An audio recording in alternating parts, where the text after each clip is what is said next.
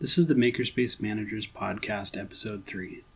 I'm your host, Will Bradley, and my guests today are Rachel Stanfield and Matt Bowden from the Cedars Union in Dallas, Texas. This was recorded in July 2020, but due to the pandemic, it took over a year to release. You can also catch the next episode, where we follow up with Cedars Union a year later and hear how things went.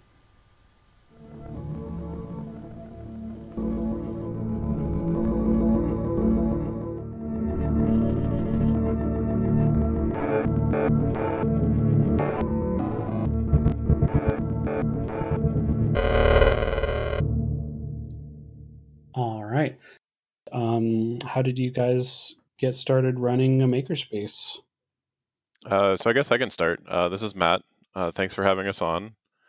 I am currently the creative director and one of the co-founders of the Cedars Union. We started the Cedars Union almost 6.5 years ago. My sister and I, actually, when we both sort of experienced the same thing after we graduated college. My sister and I are 4 years apart, and I graduated from Savannah College of Art and Design. I studied industrial design and art history, and I graduated in 2008, which was a great year to be graduating from college. And starting a makerspace. 4 years later. Yeah, yeah, exactly. And so I sort of jumped out into the real world, quote unquote, and pretty quickly figured out that trying to continue to do what I had studied to do, industrial design, without access to the multi-million-dollar shop that I used to have access to, and to the sort of greater creative community that I went to school with, was very difficult, if not impossible, to do in the same way that they had taught me how to do previously. And so, the resources that are in school are very different. Exactly, yeah, and it's it can be really incredible to have access to those resources, but a huge number of people just don't. And so my sister and I sort of came up with this idea that we had been members of various makerspaces during our time in college and in between. But we had never really found one that was really focused on the arts specifically. And especially the visual arts.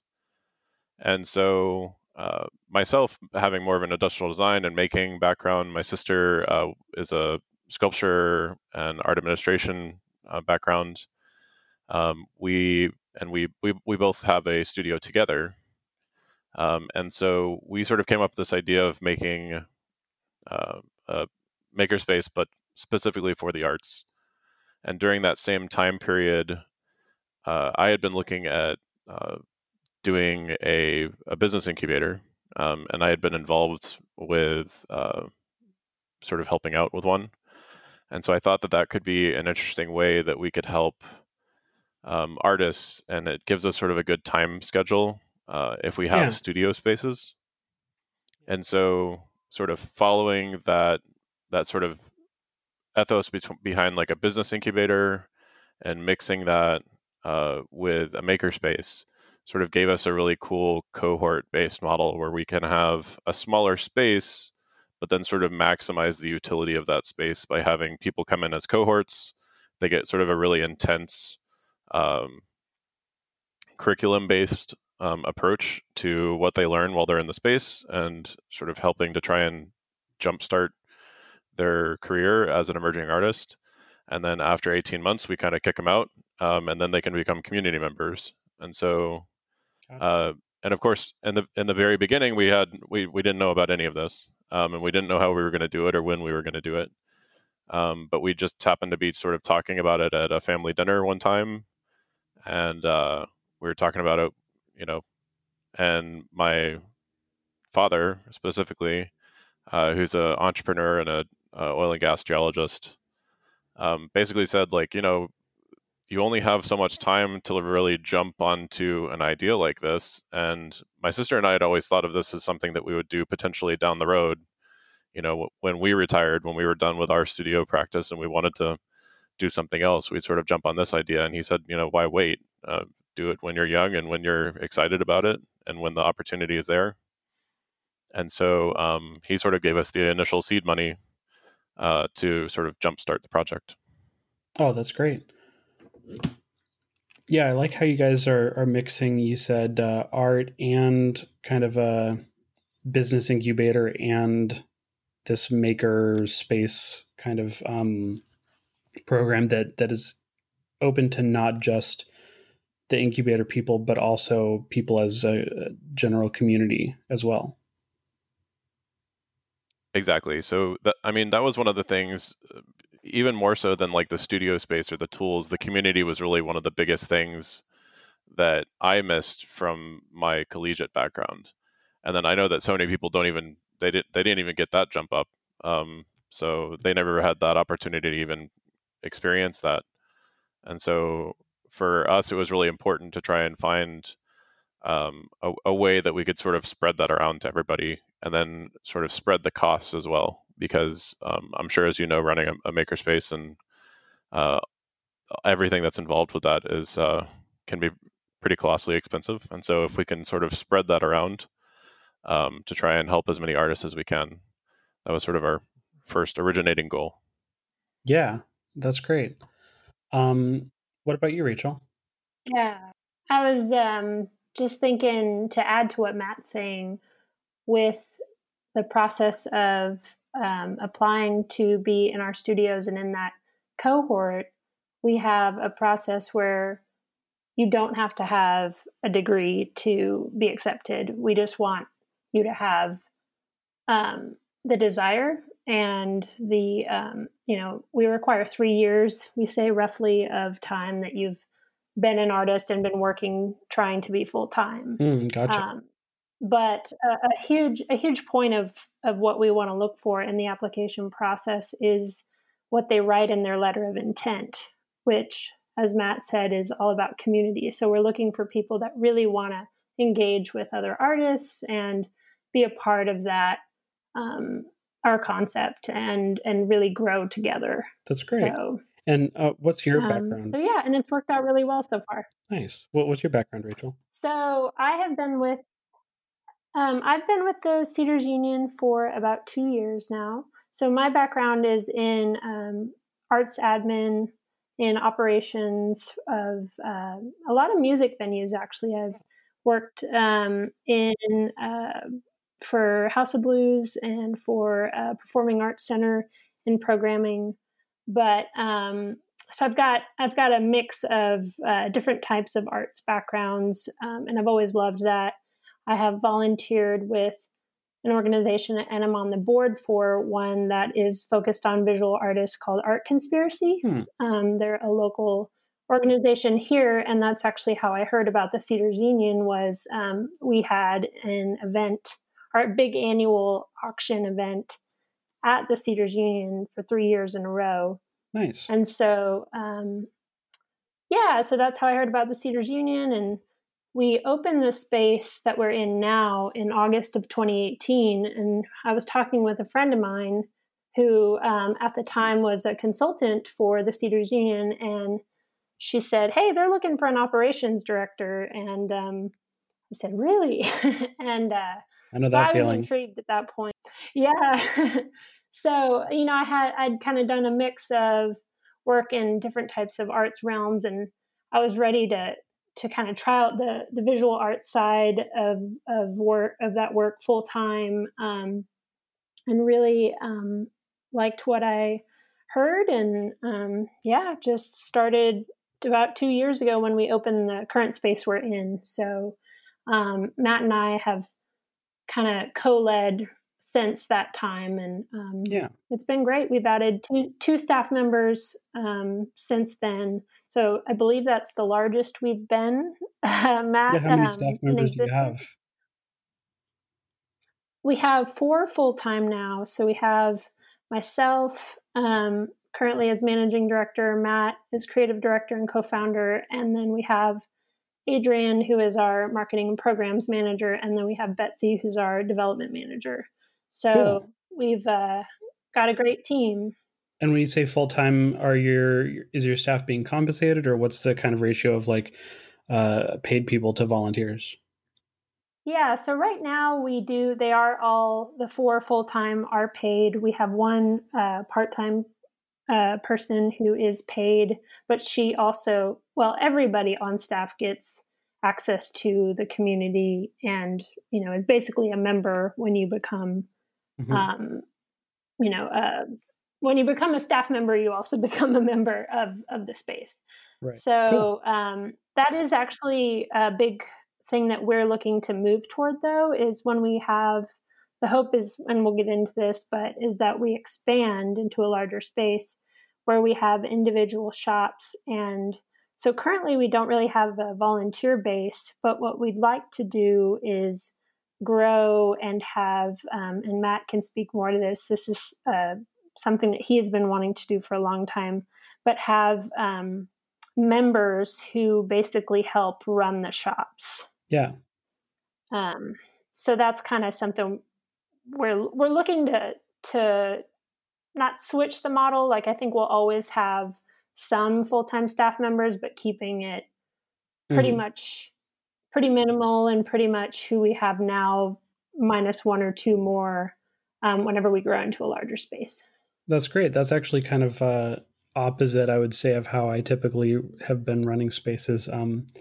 I helped start Heats and Glabs in Phoenix, and now I'm helping run Chimera Arts here in Sebastopol. And my strategy is almost always total opposite. Like, there's no seed money, there's no volunteers, there's no staff. Who gets paid? Nobody. And literally just the bottom up of starting like as a meetup, starting as an idea, starting as kind of attractive individual kind of project based.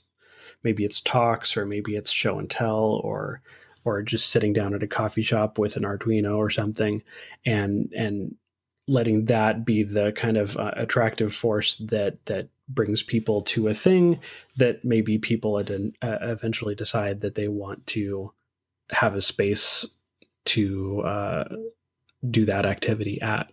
So it's really cool to hear that sometimes the alternative is also possible. So Matt, how are you structuring, obviously, starting with some seed money is a great way to get this going, but it was very in terms of, I don't think we would have been able to do this without that. Yeah. The income that you have, maybe let's say before this COVID stuff started, the income that you have, I assume, from maybe members, or I'm not sure if you're charging your cohort incubator people, and other monies that you might be getting in from other programs versus the costs of your staff and your space. How's that structured so that it hopefully balances out? Yeah. So our current space, which we call the Annex, we always knew was going to be sort of a test kitchen, and we knew that we didn't have enough rentable square footage that it would ever be sort of cost neutral. Mm-hmm. And so we're always really cognizant of how much runway we have left from our seed money.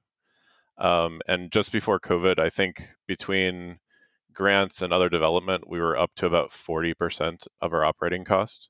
Mm-hmm. And so any development that we can bring on sort of helps us increase our runway. But at the same time, we sort of understand that in our current space, we're never really going to be able to pay for staff. And Gotcha. So it's always been sort of this understanding that once we proved the concept, which was the main reason why we started the Annex, because we didn't know if this whole thing was going to work. Mm-hmm. Now we're pretty confident that it will.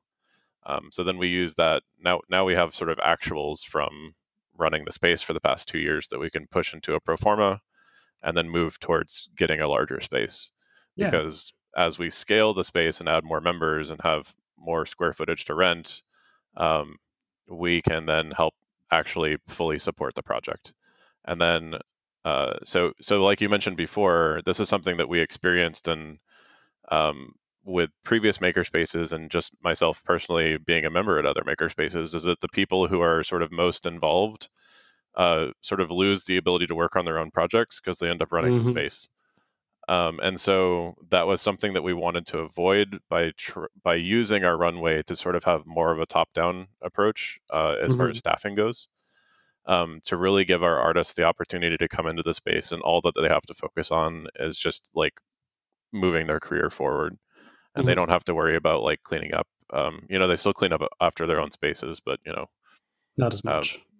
the staff, yeah, exactly. The staff handles everything else. They don't have to worry about paying rent or why the lights aren't working or anything like Yeah. that. So Now, all when the you say things I'm sure, which incubator, is like running any makerspace. So yeah. yeah, when you say incubator, a lot of the way that I've heard that those work is that you'll sign somebody on in exchange for some kind of benefit or equity that they might produce later on. Is that how you guys are getting value from your incubator members, or how's that structured? So no, currently not. Because we have studio spaces, we're actually using sort of a traditional lease, Mm-hmm. and that's how we get sort of that buy-in back from them. In the future, as we expand the project, we're hoping to have a gallery and exhibition space in the new space. And at that point, then yeah, we would probably we will be taking a cut of any sales that go out of the gallery. And then also, our hope is that in the future, as we continue to make sort of more contacts in the commercial community and with just the general public, that we can act sort of as a conduit to bring workflow to the artists, so Mm-hmm. that if someone wants a mural done, they come to us, and then we can work with our pool of artists to help sort of match that project with an artist, Gotcha. which is something that a huge number of our members have struggled with in the past, is sort of like trying to figure out that deal flow and making sure that they have enough every month to pay their bills. And so Yeah. we're hopeful that in the future that can be sort of a key part of it as well. Yeah, Chimera's actually tried a little bit of that. We don't. I wouldn't say that we have quite as much of a studio incubator business approach, but we spent probably about a year or two advertising on our website that we have kind of fabrication or project capabilities where you can Mhm. basically hire an expert. And what we ended up doing most often is just referring, so that we're a point of contact and somebody says, I want something hand carved. Who do I talk to? And we send them out. Yep. Um, Right. and we didn't really, I don't think we really took a cut of that or developed that a lot because it was kind of few and far between. Sebastopol's a suburban town of 7,000 people that's most famous for its apple farms. So, we're not exactly Dallas out here. And I live next door, just for context, in Santa Rosa, which is the biggest city in Sonoma County. But it's still like, a rural county. So Yep. it's the I don't want to say bedroom community of San Francisco, but either you're up here because it's wine country or farming or tourism, or you commute down to San Francisco, which is an hour or two away. So Mm. so we don't have that kind of brain draw that a giant city might have. We have a little bit more of a brain drain where people are gonna be discovered and find themselves and move on to something bigger sometimes.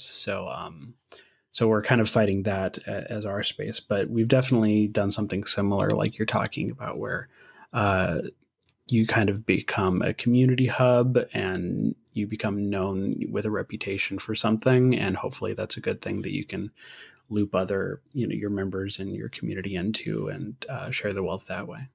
Yeah, Mhm. and it's surprising that you say that, because we actually do, even in Dallas and Dallas Fort Worth, the sort of metroplex in general, we struggle with some of the same issues. And this is something that at the Cedars Union we're really trying to combat.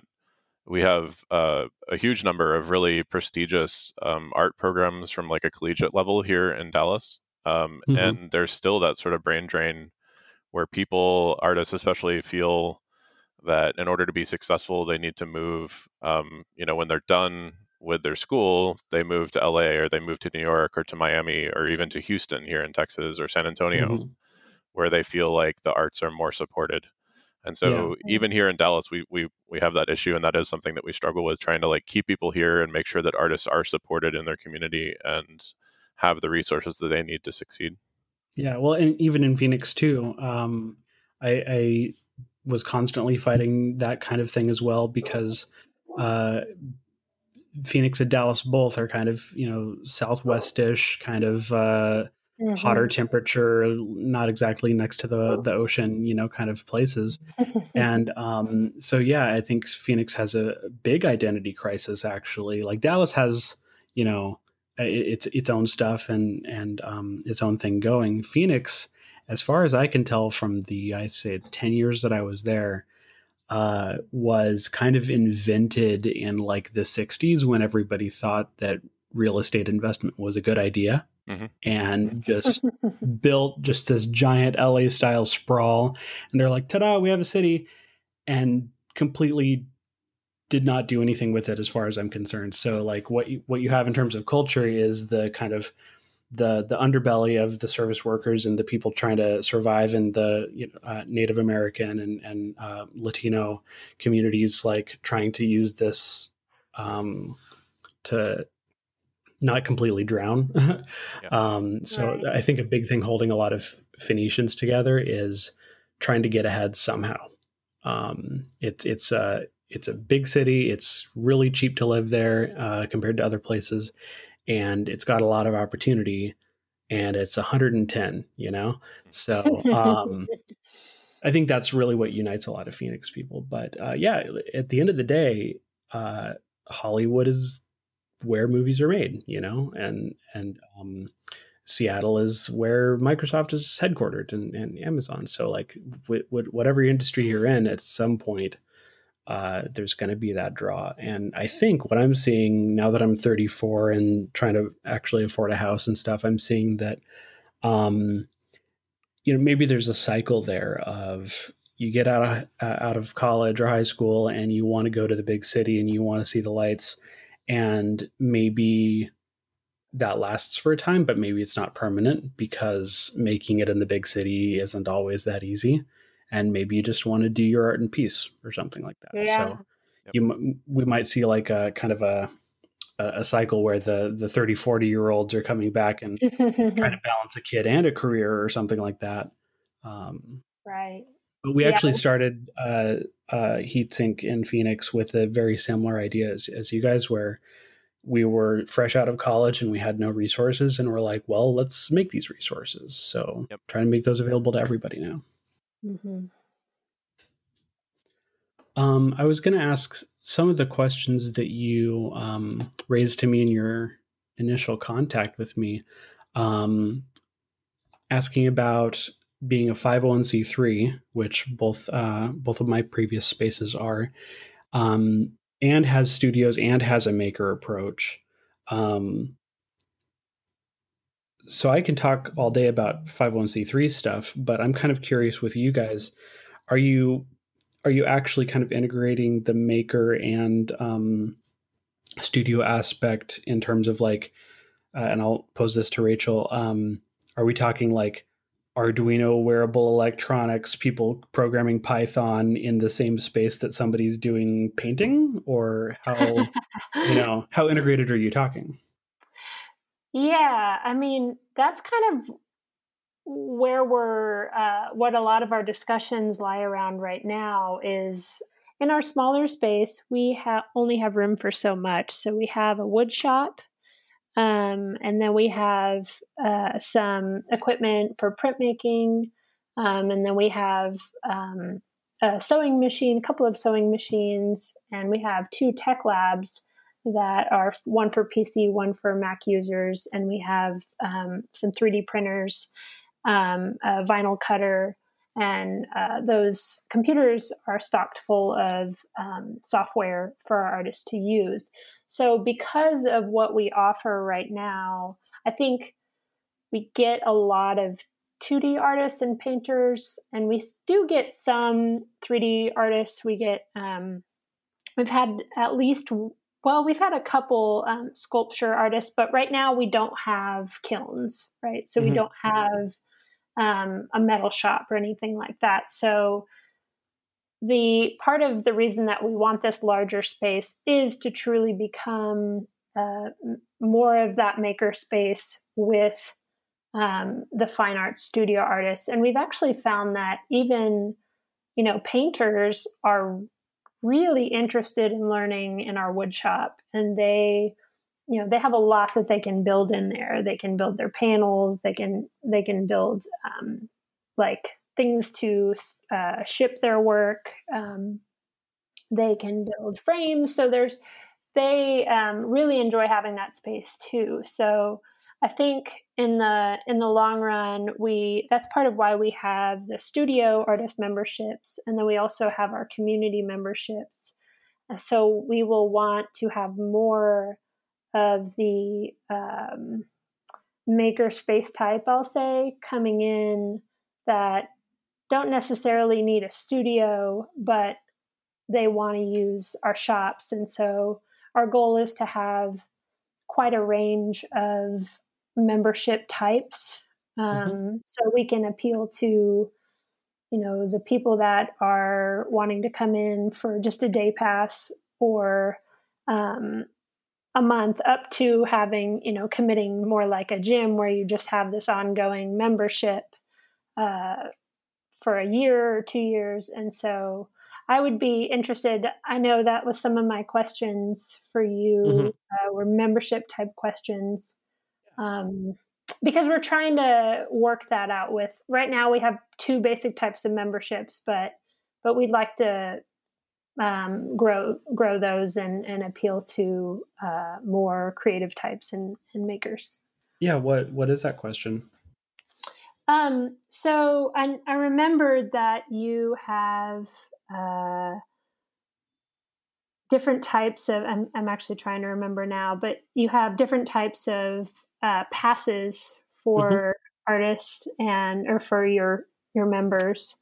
And I'm wondering if you have had, what's been your most popular type of membership? And because we kind of go back and forth with having a day pass, because we have to train everyone on tools and equipment. So it's like, well, is the day pass even really worth it? Or do we just, have those monthly ones? Yeah, so we've struggled with the idea of a day pass too, and you're completely right.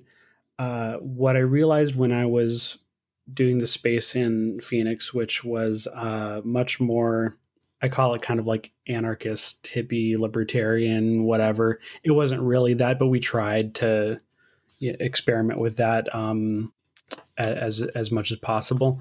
And what I ended up doing was I divided this topic of receiving money and giving access into kind of its core components, so that we could really talk about what we're really examining, because there's a lot that goes into this. When you say I'm a member of a workshop, that conjures probably 10 different ideas of what that relationship looks like in any random person's head. And you have to nail down what those really are, because a lot of these spaces are very unique and doing things in a way that haven't been done before and maybe changing over time. So I break it into, we have to trust that when somebody comes in to use a tool, that they're not going to hurt themselves or hurt the tool or create a mess. We have to know that we're going to be able to pay the rent. We want people to have some skin in the game, whether it's volunteering or commitment, or that they're paying us money. Knowing who they are is a good idea, so that if they're just kind of random people off the street, that that we have some kind of recourse if something goes wrong, or if they end up in the ER, who do we call? That kind of stuff, identifying. And there's probably a couple more that I'm totally missing, but are you able to come in and use the space at any time, however you want? Can you use any tool however you want? What are the barriers that we're putting? So in Phoenix, to turn things completely upside down, you can pay Heatsink Labs money. That's great. Congratulations, you're a member. You gave us money. Thank you so much. That doesn't actually get you anything. We still have public hours where anybody off the street can come in, and maybe they use some tools under supervision, or maybe they hang out, and maybe some people are paying us money and maybe they're not. when you want to get access, hopefully you've hung around a long enough time that we can put it to a vote during our, I think, bi-weekly community meeting. And if people know you and trust you, then they'll say, yes, this person deserves access. And then you get an RFID card. And that's actually a 24/7 RFID card with like no supervision. Do you then get to use any tool? No, there's, I think, meetups that you can attend. So there's maybe a free laser cutting meetup every week or every couple of weeks. You show up there, we run you through it, and now you're good to go if that person says that you're indeed good to go. And there's a whole kind of like digital back end of how do we actually track that this person has this sort of access, even if the person who's in the space watching you now is not the same person that knows that you're signed off on that tool or whatever. So that's actually been a big program for us is trying to make a new type of software, membership management, kind of hackerspace, makerspace software that can actually accommodate that, because not a lot of software really allows you to put in the appropriate data and controls of that data to show the right people the right info without contaminating it and all that stuff. So that's one way of doing it. At Chimera, I think we tried to go a little bit of the prosumer route, where we were getting like really good tools for good people who know what they're doing and are going to make money, and they're going to do a good job, and we're going to do everything on the up and up. And I think that experiment is currently in the process of not showing success, because just the number, when you're talking about a town of 7,000 people next to a town of 150, or maybe it's 300, couple 100,000 people, you're just not going to get the raw numbers of money and people that are going to qualify for this kind of like advanced thing. So I'm in the process of taking it down to be a lot more of the kind of hobbyist, just starting out, doesn't really have $50 a month to spend kind of situation. Yep. But I'm still looking at it in terms of why are we asking this person for money? Why are we asking this person to go take a class? Are we going to charge for that class? And we're currently reevaluating that right now. But yeah, sometimes it would be $50 a month, and you pay $60 or $120 to get signed off on a tool that maybe you already know. And that was kind of that's our current starting point where we're modifying from. But you're totally right that how you structure that. And so with the day use thing, I would say if that happened currently at Chimera, I would make that kind of a judgment call of the volunteers of, do you want this person to hang out for the day? Do you want to supervise them in using whatever tools they want to use? Because if not, they're not checked off on anything. And, it's not even about the $30 at that point, because they can easily go in and do $200 of damage. I would almost say, do you want to be this person's buddy for the next couple hours and help them with this thing for any amount of money?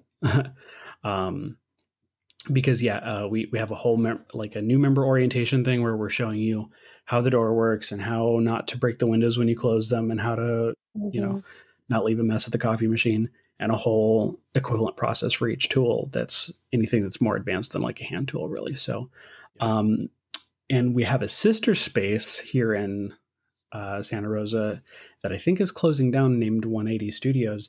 They experimented with like a punch card system, and they had a lot more volunteers than us, and they still, I think, struggled with that punch card system, because I don't think they're going to survive COVID, because when you're charging by the day and not set up for automatic recurring payments, and nobody's coming in because it's a virus, you have no money. So my route of having a community of members who they're members because they believe in your mission, and giving them kind of access as a secondary part of that, I think is proving to be better for this current situation anyway. Mm-hmm. Mm-hmm. Yeah, so we've gone back and forth quite a bit on our membership program, and then also how do we tie that in with with our development. So currently we have them set up sort of separately. I don't know if that'll continue into the new space. But we have sort of our community members, which they pay $80 a month, and they can come in. And we're hoping to set up a similar system. I think we're going to call it a guild system, where specific genres or mediums of art or different studios have control over the people that get let into that studio. And then based on volunteership and participation, they get a certain amount of funds allocated to them to, keep up with the space and to buy new tools or whatnot. And then that'll have sort of a better sort of bottom up means of having, getting people to be participating in the community and really taking care of the space, because they know that if they don't, then it's on them. And so there's been a huge number of sort of lessons that we've learned in the smaller space, and I think that's been something that's helped us a lot with having the annex, is that we can sort of fail quickly and fail cheap in the first space, and figure out what works and figure out what doesn't. And again, we've been really lucky to have that cushion of having seed money to start the project. If we didn't, we would obviously had to have done this in a completely different way. I really like that guild idea. I'm going to completely steal that and absolutely go for it. Try not to claim it as my own. In Phoenix, we called it station heads, where somebody would say, yeah, I'll take over 3D printing for a while. We'd write their name on a whiteboard, and now everything goes through you. Yep. But guild, I think, implies more of a community and speaks to the way it's evolved, where we have these meetups around tools and a community around a tool, which I really like. Yep. Did that answer your question, Rachel, about kind of day passes and member structure? I know I didn't fully talk about membership structuring.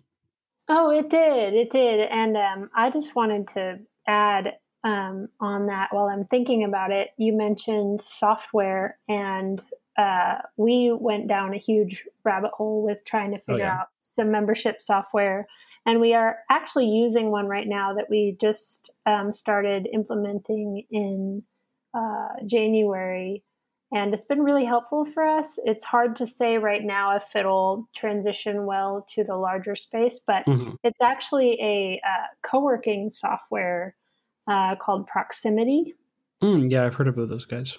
And so basically for us, we're using right now just the software end of it. They do have a hardware component that you can add on as for door access and things like that.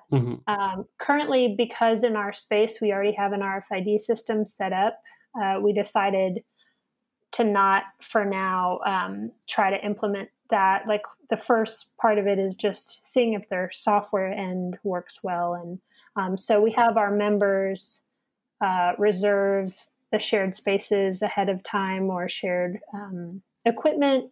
And so they go in and reserve that. And that's also where we take their payments. And because of that payment system, it has allowed us to have more of that, like you're talking about, where the membership rolls over and they have to say, hey, I don't want to be a member anymore. Like they kind of check the boxes that tell them that that they'll auto renew, basically. So that's worked well for us so far. Great. In the space. Yeah, we've got Cobot is the one we're using, which is a co-working system, very similar to Proximity that we're using in Chimera. We've investigated a lot. I think the big leader out there is Nexodus. That's currently trying to eat the other people's lunch and looking more attractive now that they revamped their UI. My big determining factor is, does it have an API for everything? Because I'm a programmer and I can't tell you how many of these systems like membership management or Makerspace or billing or what's the big one I'm thinking? CRM, like Salesforce type systems, where the API is either non-existent, incomplete, or just such a pain to work with that your data is held hostage through like a CSV file export or something that is just never going to go anywhere. And I'm at the kind of programmer automation level where I want, when I make a new member and they've paid me lately, the RFID automatically works. and the space booking and tool booking. Like we actually book tools, right? So a lot of these things are like, what's the capacity of your 3D printer? And I'm like, 4 people? No, that's not okay. How do I make this? So I literally just went through last week and redid that whole thing to make it actually make sense for trying to book a 3D printer instead of a room. There's all these little things, or like, for example, tool certifications. Right now we're sticking it as a sticky note inside of the user's profile, which isn't exactly integrated with anything. So we have, I'll go ahead and plug it. We're calling it the Heatsink Labs membership API, members API, which is the new version of something that I wrote in Ruby on Rails like 5 or 10 years ago. But at the end of the day, it's just a database of stuff, and you just want people to not mess it up. Like if you gave everybody a Google Docs like spreadsheet or something, or Excel spreadsheet, you just want people not to mess up what you've got. That's good, And so Microsoft Access tried to do something with that a long time ago, and now we don't use that anymore. So just any kind of database that puts the data where it needs to go and doesn't show the data or let the data be modified by the wrong people. That's all we're asking for. And unfortunately, it takes a lot of work to get going. So yeah, one of the nice things with our model with sort of having cohorts that come in. So we do have a substantial number of community members now for the size of the space, but our core group is always the cohort that's in the incubator, that's in the studios. And since they all come in at roughly the same time, COVID, we actually, just as basically Texas shut down and we had the stay-at-home order, was right when our second cohort was about to move into the space. So that sort of threw a giant wrench into our whole plans. But in general, with the cohort, they all move in, and then we can schedule to do tool training for all of them. And so we sort of know that block is always trained. And if it's their full-time job, then they can dedicate the time to do it. Exactly. Yeah. And then with our community members, we have sort of a schedule of training that's just on our programming list. Of course, all this is sort of blown up now with COVID, but community members, once they sign up within the next week or 2 weeks, then they, there's a upcoming training day that they can get trained at. Yeah. Cool. I wanted to address a couple things Rachel was talking about last time. You touched on kind of cross-pollinating between disciplines, and I wanted to talk about how I talk about building a space organically, or my philosophy of that, and how that maybe relates to you guys. But the interdisciplinary stuff where people are, maybe a painter is interested in the wood shop, I think that is, for me, the core reason why makerspaces exist. I think it's really easy for a metal worker to have their own shop in an industrial district, and they invite their friends to do metal stuff, and that's all its own thing. But to find new possibilities by having the computery people and the artsy people and the craftsy people and the whatever, like surprising typewriter repairmen from down the street or whatever that stop by, can produce really interesting things that you can't pay money for, really. Exactly. We just had a laser training class where we showed jewelry makers, we have a big jewelry studio here, how to engrave away thick cardstock so that then you can use that engraved pattern in a rolling mill to impression your own designs without having to go and kind of do a bigger embossing process. You can kind of do it on the fly. And that was really fun and successful. And just touching on how each space is kind of really going to be its own. Like you mentioned trying to get a kiln or that you have a lot of 2D artists. And I really believe in making this space serve the community that it serves. So we might have a lot of, a laser cutter or a whole metalworking shop or a jewelry studio. That honestly, the jewelry studio in our area is probably a good half or more of our members in income. And that's just not going to be the same for everybody. And I think it's really important to be flexible and open to the actual needs of the area that you're in and the people that you're serving, so that that your space can actually be useful in that way. So it's great to hear about different spaces being architected differently. Yeah, and so especially with the annex, our first area that we started that entire process with doing focus groups and surveys and really trying to like truly understand what the artists in Dallas needed, and then sort of modeled the entire program around providing that for them. That's great. As we move into the larger space, I absolutely want to have more cross pollination with a much larger and varied group of people. When we first started, there's also we have the reality that we have one of the largest maker spaces in the country, Dallas Makerspace, here in town as well. And so, at least with our first spot, we didn't really want to like try and directly compete with them. We want to collaborate with them. So yeah, exactly.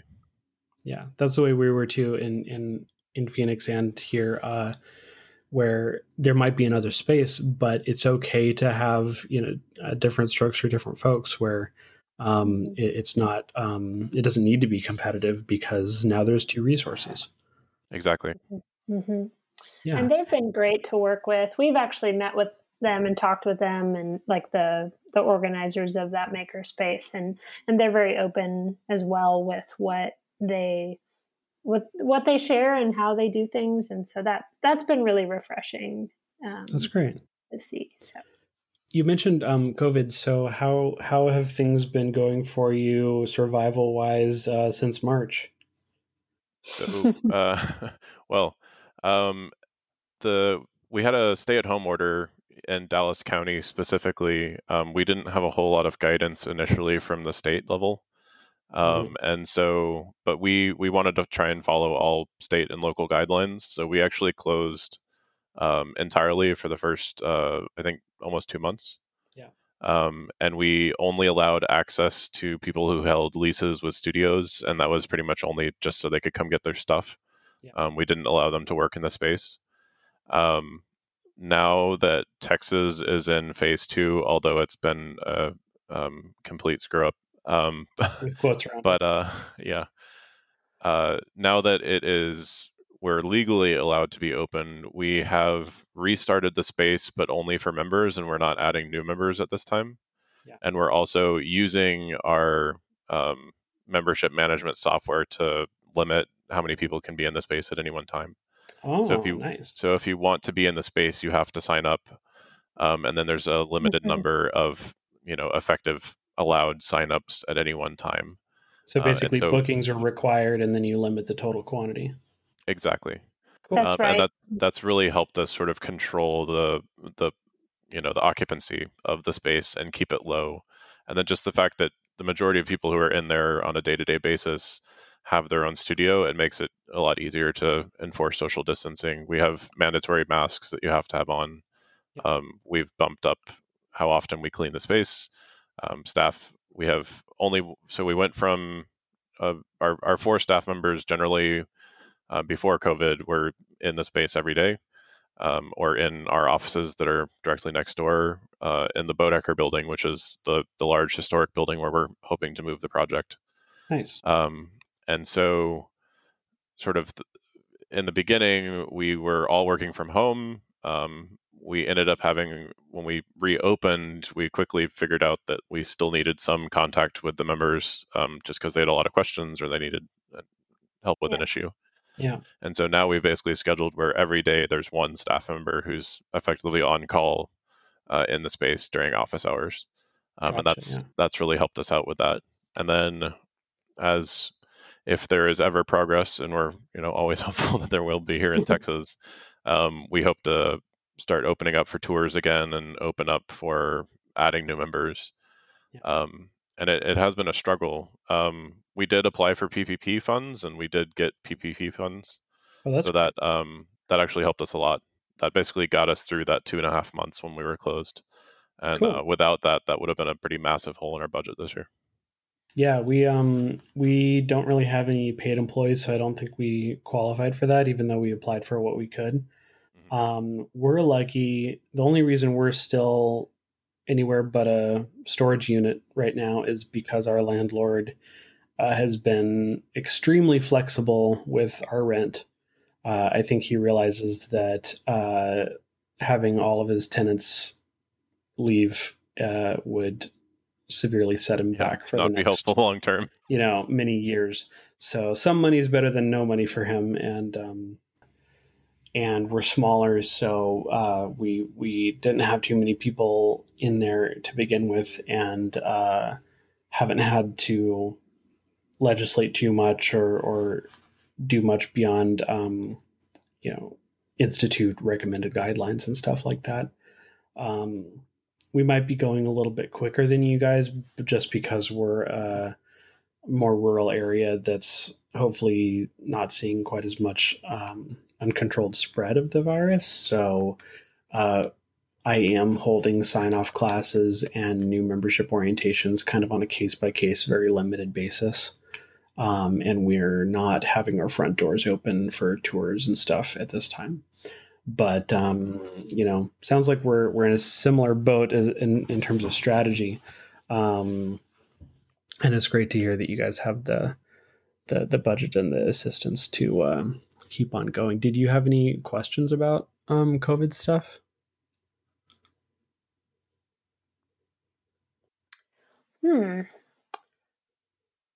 That's a good question.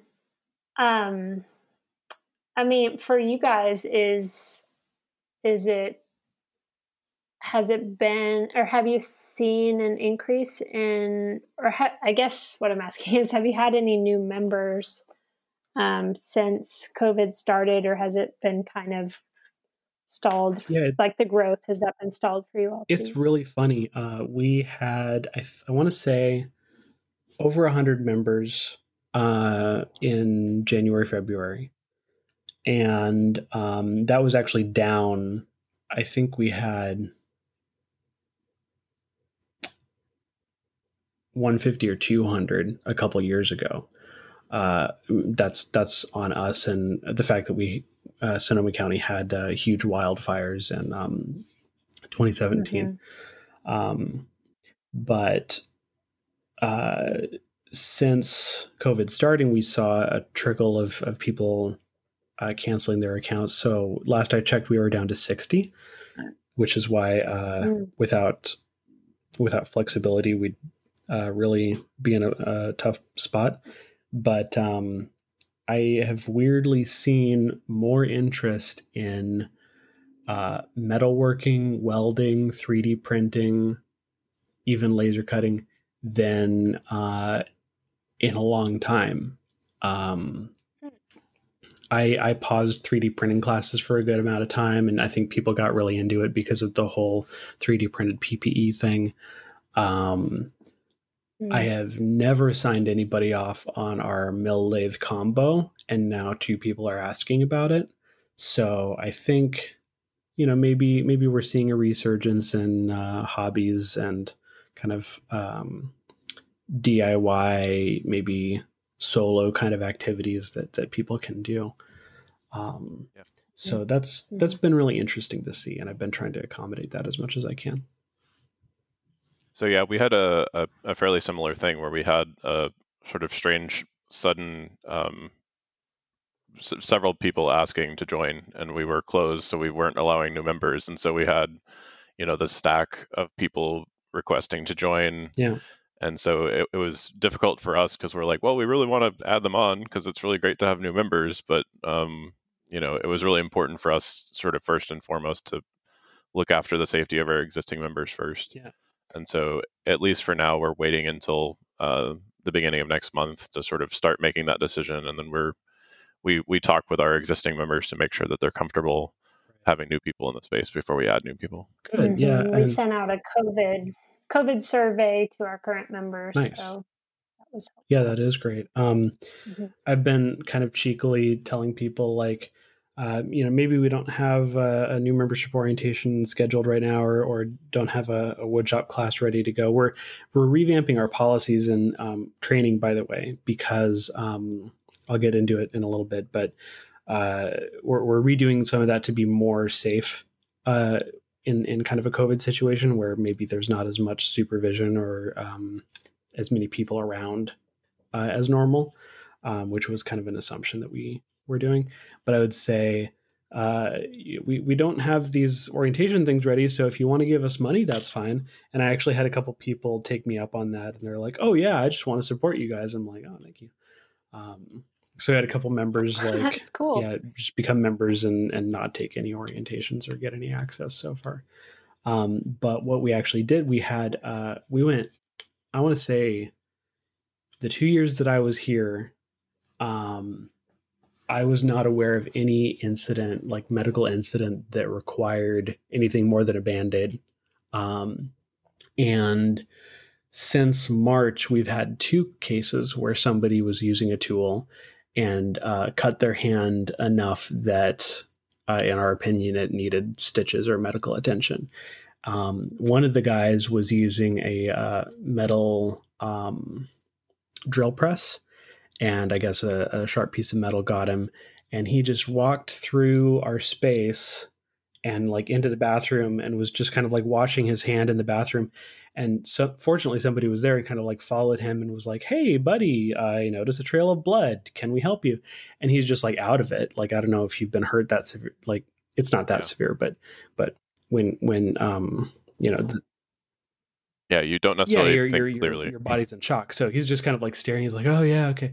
So, took him. And then another person was using a bandsaw and nicked themselves. And I don't know I think somebody was around, again, luckily, and said, hey buddy, do you want to go to the hospital? And he was like, no, I'm just going to take care of it at home. And we're like, okay. But that was more incidents, in those couple months of COVID than we have had in years. So we're realizing that metal and wood and these other kind of tools, we're advocating like a buddy system, like bring somebody from your house with you so that it's not a COVID issue. Yeah, we have a similar thing. We were during the full lockdown, if somebody wanted that was already a member wanted to come in, we just had kind of a 6-foot masks kind of enhanced cleaning kind of thing going on.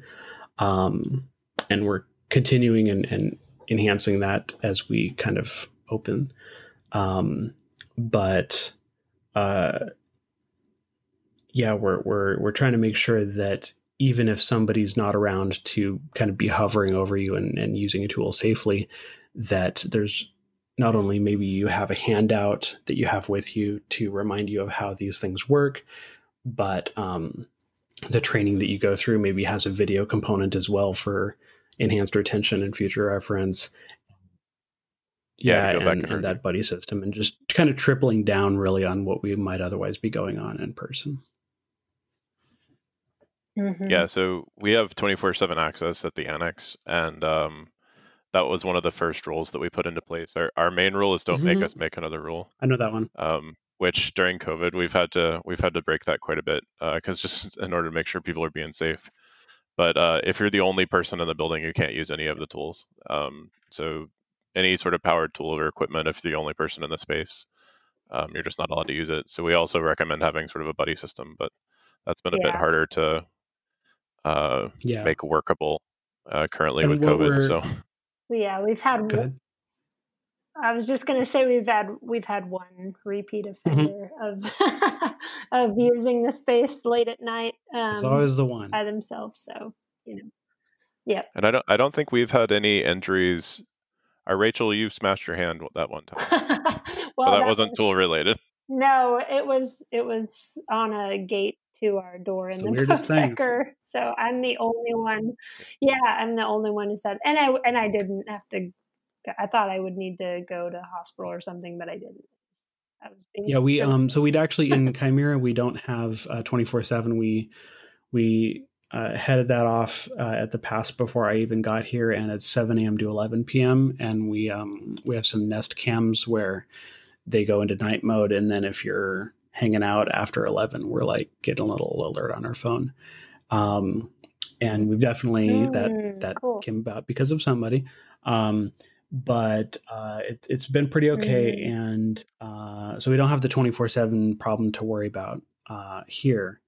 But yeah, between a buddy system or the tools that we're requiring a buddy system on specifically are not kind of, the like sewing machine or jewelry studio, or because we've just never had the issues are much less likely there. So it's really kind of the bigger spinning, cutting tools that we're really focused on there. Exactly. Yeah. Cool. So you guys were asking me about long-term strategy, other kinds of questions from your email. What kinds of, I have a couple notes here, like long-term strategy, number of volunteers and how we train people, managing member levels and access. Do we have a front desk person, members and donation structure, like how we structure that kind of stuff. But whatever of those topics you'd like to hit on to wrap this up, I am more than happy to talk about. Mm-hmm. Mm-hmm. Sure. So I can talk a little bit about that with sort of our strategy moving forward into the new space. Something that I know every makerspace, and this is just a reality of what's going on right now. The various fixed costs of running a makerspace are pretty high compared to what you can ever really bring in from membership. And especially with our focus on artists, we knew that we didn't want the majority of our fundraising to ever come sort of off the backs of the artists. And so we've tried to shape, especially sort of our development and our future income sources off of sort of other means of bringing in funds. And so one of the main things that we're doing with the next space is we're going to have an event space on the roof. And of course, now with COVID, this seems like a really crazy idea, but we're hoping that by the time we open, this will be through and past. But just sort of looking for other sort of like ways to use our square footage in the space. And the new building that we're hoping to move into is right on the edge of downtown Dallas, has incredible views of downtown. And that sort of link with being able to have events near a place where makers and artists and creative people are functioning, we thought was like a really great way to sort of tie in that space and utilize that square footage when it's not being used by our members. And so that's sort of our main plan moving forward. So yeah, first sort of the sustainability of the space. That way we're not having to do sort of development forever. Yeah. At least that's the goal. And Rachel, what are your concerns? Yeah, I think it's always kind of like Matt's saying, it's balancing, there's a reason we are a nonprofit, and there's many reasons, but we want to be for the community. We want to be for the public. But we also want to keep our costs low for the artists. And so trying to find that balance where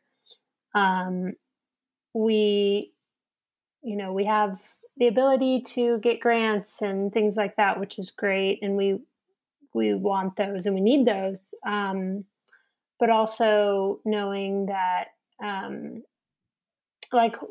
guess there's so many unknowns right now, right, for everybody. So how do we navigate this, the next year, the next 2 years? And yes, a lot, like Matt said, a lot of our model for, the bigger space in a couple of years is having an event space on the rooftop that'll be funneling our mission, but not necessarily affiliated. So like lots of weddings and things like that. So, you've got those types of events going on that have a separate entryway and things like that. So we're trying to get creative with our model and what that'll look like in the future. But I think for me, knowing that the fundraising side of it and the development side does take time, and I'm really intrigued by your model of like a member's a member, right? Like friends are friends. And so that, like Matt mentioned, that might be something we move towards in the future, where our quote donors are also have access to this space if they wanted it, but doesn't mean they'll necessarily use it, So just we're still new. We've had this one space open since middle of 2018. So we've really had a space to develop and to bring in new people for about 2 years. And so I guess currently my biggest thing is, of course, like everyone else with COVID, our real the way that we can really grow is by giving tours, by bringing people in this space. And that's with membership and with, so like our artist membership and with our donors. We've found that once people walk into the space, they love it, the community, the vibe, overall people just get excited. So that is definitely a concern of like, and a source of anxiety of like, when are we going to be able to really start doing this again? But we are in a good place, a better place than a lot of these types of maker spaces. For sure. Yeah. It's not guaranteed, with money and costs and where all that's coming from. As for Chimera, actually, to back up, you touched on members versus volunteers and how we structure that in your ideas. A member is a member or a friend is a friend. Sometimes that can be a little unclear and messy for people. So when I'm going and dissecting kind of maybe among my operations team or among the board, what are we really concerned about? Which areas do we need to focus on? And then we package that all up and we call that membership. One thing that might serve you as a 501c3 is if you do have a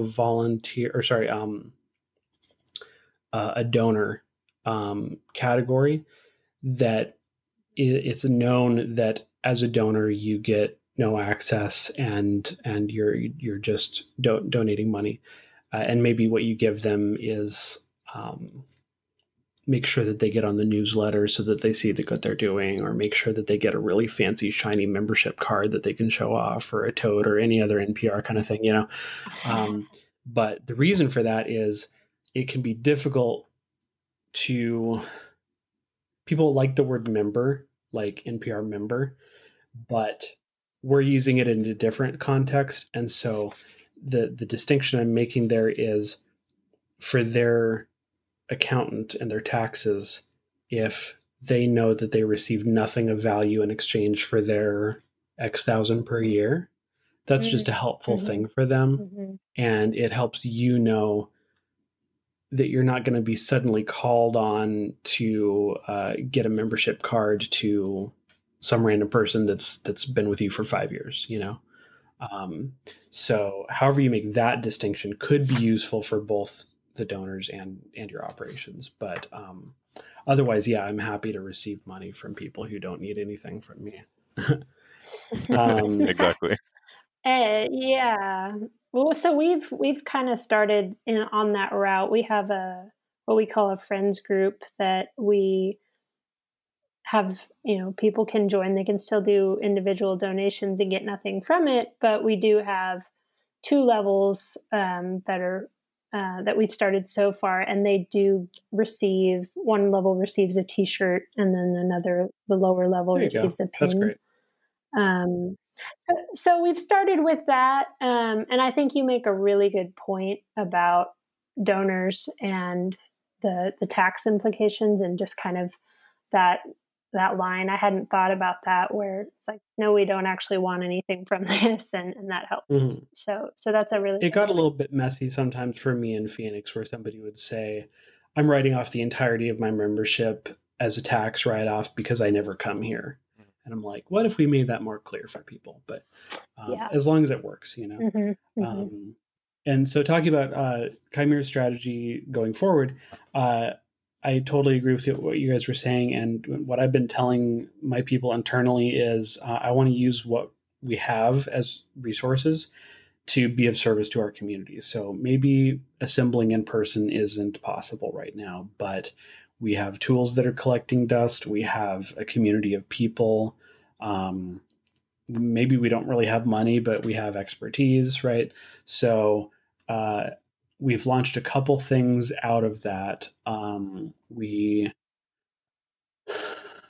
launched a scholarship program, we actually had already a scholarship program, but with the Black Lives Matter stuff going on, we wanted to see how we could respond to that. And so we took our original scholarship program and stripped out a lot of the gatekeepingness that was inside of it and just kind of made it out an application. Like, hey, do you want to be a scholarship member recipient? Fill out this form. And so that's one way that we can kind of bring people in that might not otherwise be able to afford or whatever access. And obviously during COVID, we're doing that on a limited basis. Also, I created a kind of discussion board forum thing because we would never get 100% of our people on Facebook or on Slack or any of these tools. But if it's our own forum software that is kind of like an email list that people can choose to be on, at least people might have a chance of being able to talk with each other during this time period without having to sign up for the Facebook that they hate or whatever. It can kind of be a thing that we own. And I really wish that something like Proximity or Cobot would have that built in, yeah. But for whatever reason, they don't. We end up with 5 different pieces of software trying to get them all to talk to each other. Exactly. That's my big thing as an operations programmer type person right now. But the more I can do that, the more that we can actually have a community that exists, whether or not there's a space. Right. And then personally, I've run these spaces with the attitude that it's okay to fail. If this experiment doesn't work, then failure is a learning opportunity. And as long as nobody's bankrupt, then we're good. If, when I say that without rental assistance, we would be in a shipping container or storage unit, I literally mean that. Like, that's my plan. If we go, 1 month without adequate, because we don't have a lot of money stored up. So we're just, that's the tomorrow if XYZ happens. And I'm okay with that. I've, accepted that and have ideas of how we would recover from that in the future, but it's all just money. And that's not what I'm really here for, So, so protecting the community and the people and the tools that I'm responsible for really, is where I'm at. And we kind of always, we had kind of this subtle threat in Phoenix where we would say, the people who want to make this happen will show up to make it happen. And if nobody wants to make it happen, then that's okay. And it'll just go away and that'll be fine, And they're like, oh crap, that means I have to step up. But, but we sincerely meant that. It wasn't passive aggressive. Like, we're not going to keep on doing this if nobody needs it or wants it. Right. Lighting a fire with that subtle threat can be really helpful for development. I try not to be passive aggressive. Yeah. And then, so finally, our end game that we're kind of thinking maybe, a year from now is because our quote competition actual friends are probably closing. They existed, by the way, because the person who owned the land was on the board. So read between the lines. I think that's kind of like a gentrification play where they're like, I'm going to make this into the new hot thing and collect rent in the process and get all the artsy people in here and make it an arts district and then turn it all into condos, which, by the way, is exactly how downtown Phoenix is going. Yeah. We've had to be very careful not to be accused of that because we do own the new building that we're trying to move into. So and we're making sure we don't buy any other property in the neighborhood. Well, and like, are you serving the neighbors in that neighborhood, or are you serving the people in the suburbs who fly in, Exactly. So, but anyway, we might be moving closer to Santa Rosa because we don't have that, the boundary lines are no longer drawn, and we have a community of people that might be better served if we were closer to them and not be paying $5,700 a month for 3,000 square feet. So we have that in our mind, but we're not sure if we're going to do that. And it really entirely depends on how it works out with the current landlord. If he's going to bend over backwards for us, maybe we don't need to move that quickly. But there is, 2 orders of magnitude more people if we got closer to that city center, which is a really nice kind of, I would almost say, needs to be gentrified kind of area. There's plenty of places we can build housing, and this place is already in the process of kind of like reliving its historical roots that we could be a part of. So cool. That's what's on our horizon. Sounds like a good plan. Crossing our fingers. We made it up on, at the back of a napkin, so we'll see what happens. Yeah. We know how that goes. Cool. Well, was there anything else that you guys wanted to talk about before we wrapped up? I think I'm good. It was really helpful. You answered all my questions. Yep. Well, thank you guys so much. Hope to see what you guys are up to in the future and talk to you guys again. What was the name of your space and website for people who are interested in? So the name of our space is the Cedars Union, and it's the cedarsunion.org. Thanks for listening. Please visit the website makerspacemanagers.com for resources and to subscribe to the next episode where we follow up with Cedars Union in 2021.